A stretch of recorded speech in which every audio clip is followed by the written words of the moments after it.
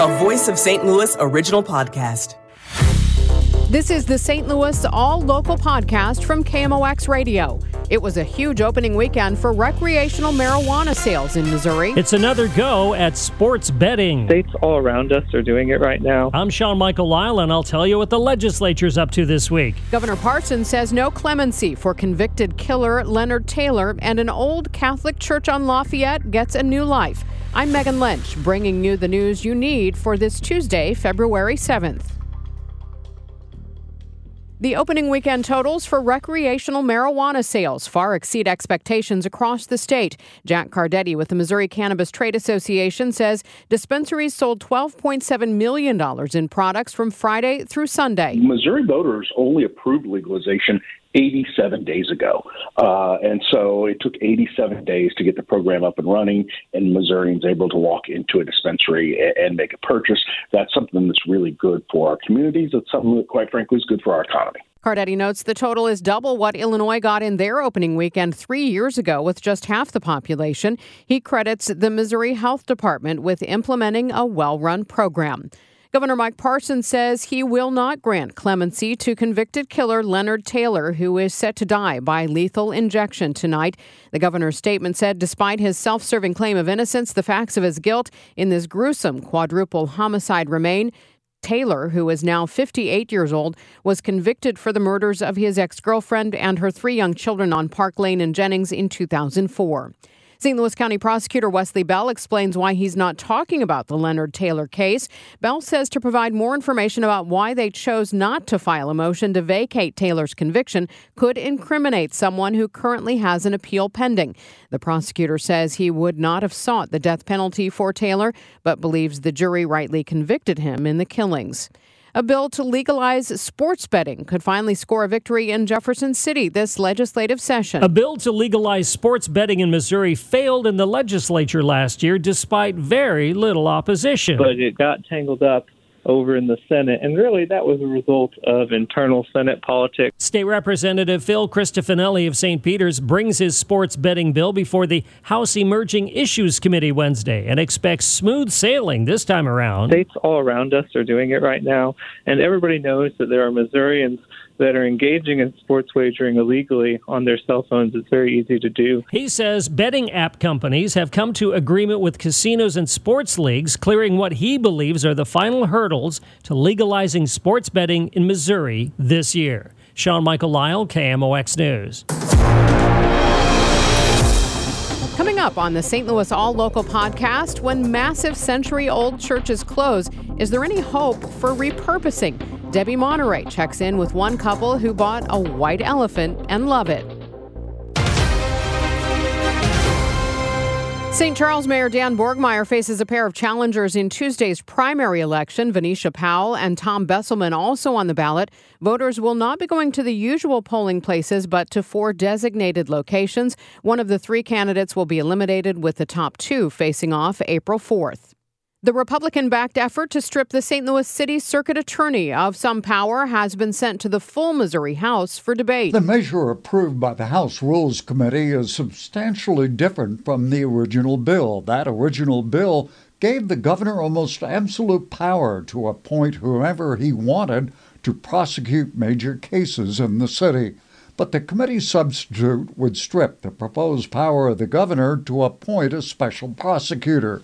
Instead, the governor would have to ask a committee of state prosecutors to select a special prosecutor for those St. Louis City major prosecutions. It's a complicated proposal that likely will generate heated partisan debate in the next few months.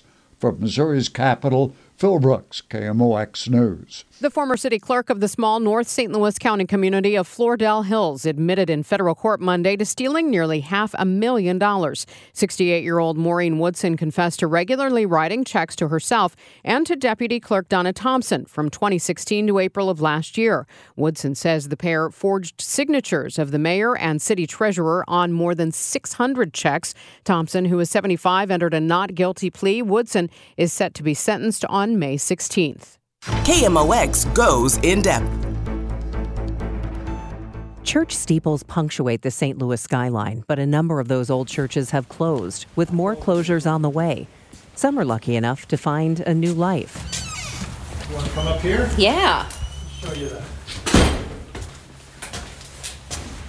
We are at the Immaculate Conception St. Henry Catholic Church on Lafayette in, I guess it's the Gate District. So the official name of this place now is? Johnny Angel Studios. Pat and Carol Schukart are artists and business owners. We're always looking at, white elephant buildings that no one else wants, and we have a realtor who just when he spots them calls us and says, you might be crazy enough for this one. We're really we're just studio artists trying to make art, trying to put art in big spaces. And the church, the sanctuary here is about 17,000 square feet, and the ceiling is 60 feet. It's just a massive volume, and that's part of what appealed to us. And of course, changing the light bulbs, which we're yet to do. These are the old light bulbs, but we have to build scaffolding to change the light bulbs. So, wow. So it kind of gives you an idea of just the volume of the place. Yeah, I hadn't thought about how you would change the light bulbs. Yeah. How did they change the light bulbs? I think they had somebody come in, with some kind of a lift or something, although I think at one time there was seating for 1,000 people in here. Just think about that, 1,000 people. This was filled with church pews. The church pews have all been removed. We have the innards of a pipe organ here, huge pipe organ, and they're over here. And so you have all of these copper pipes and these wooden pipes.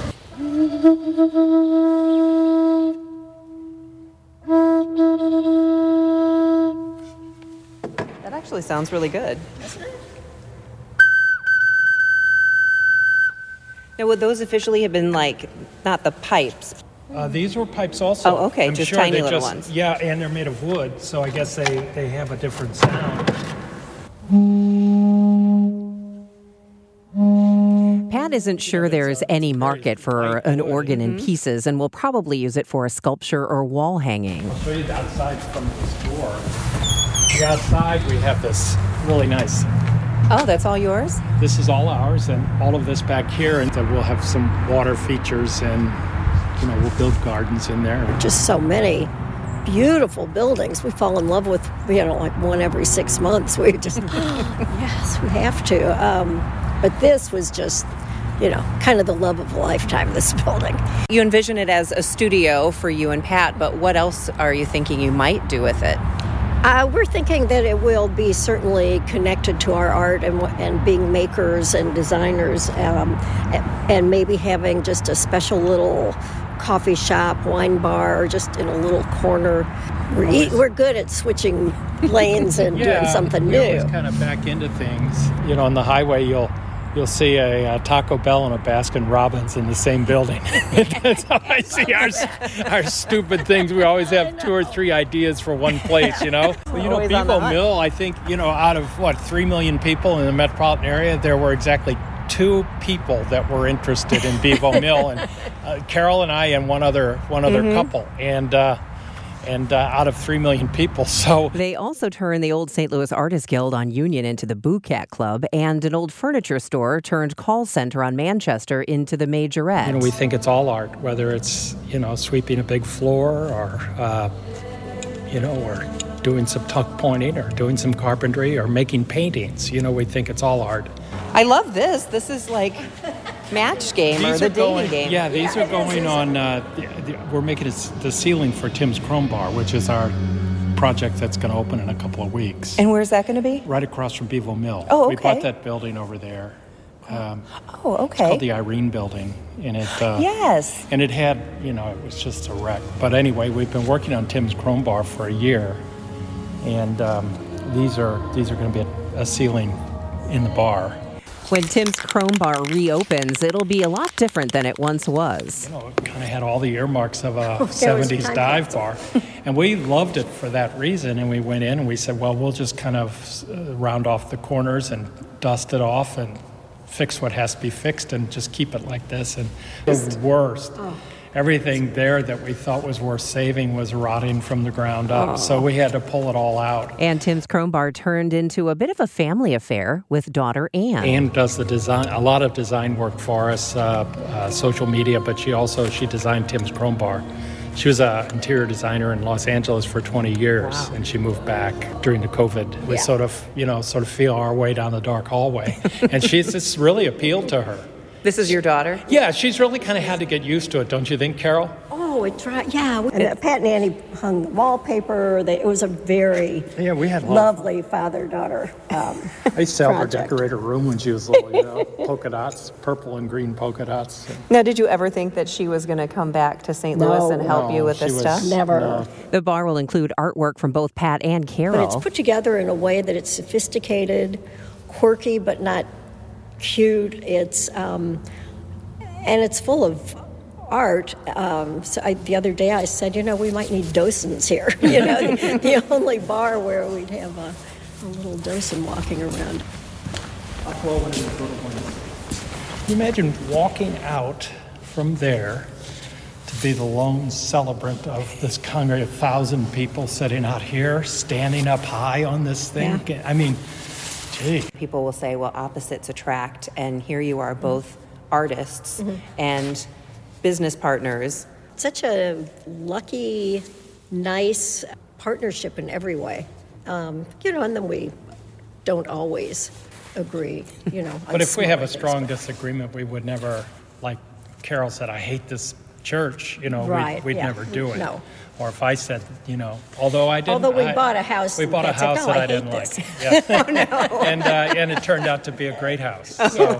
So, yeah. But you see, you can admit when you're wrong, and that's also important. That helps, yeah. I'm wrong all the time, too. She's small, but, she's mighty. You gotta be careful. An exhibition of Carol Kruppen-Schuchart's artwork opens February 10th at the Duane Reade Gallery in the Central West End, and you'll be able to see both Pat and Carol's art inside Tim's Chrome Bar across from Bevo Mill when it reopens. From Johnny Angel Studios on Lafayette, the former Immaculate Conception Church, I'm Debbie Monterey, KMOX News. I'm Megan Lynch. St. Louis All Local is produced by the KMOX News team. Subscribe to the All Local on the Odyssey app or wherever you get your favorite podcasts.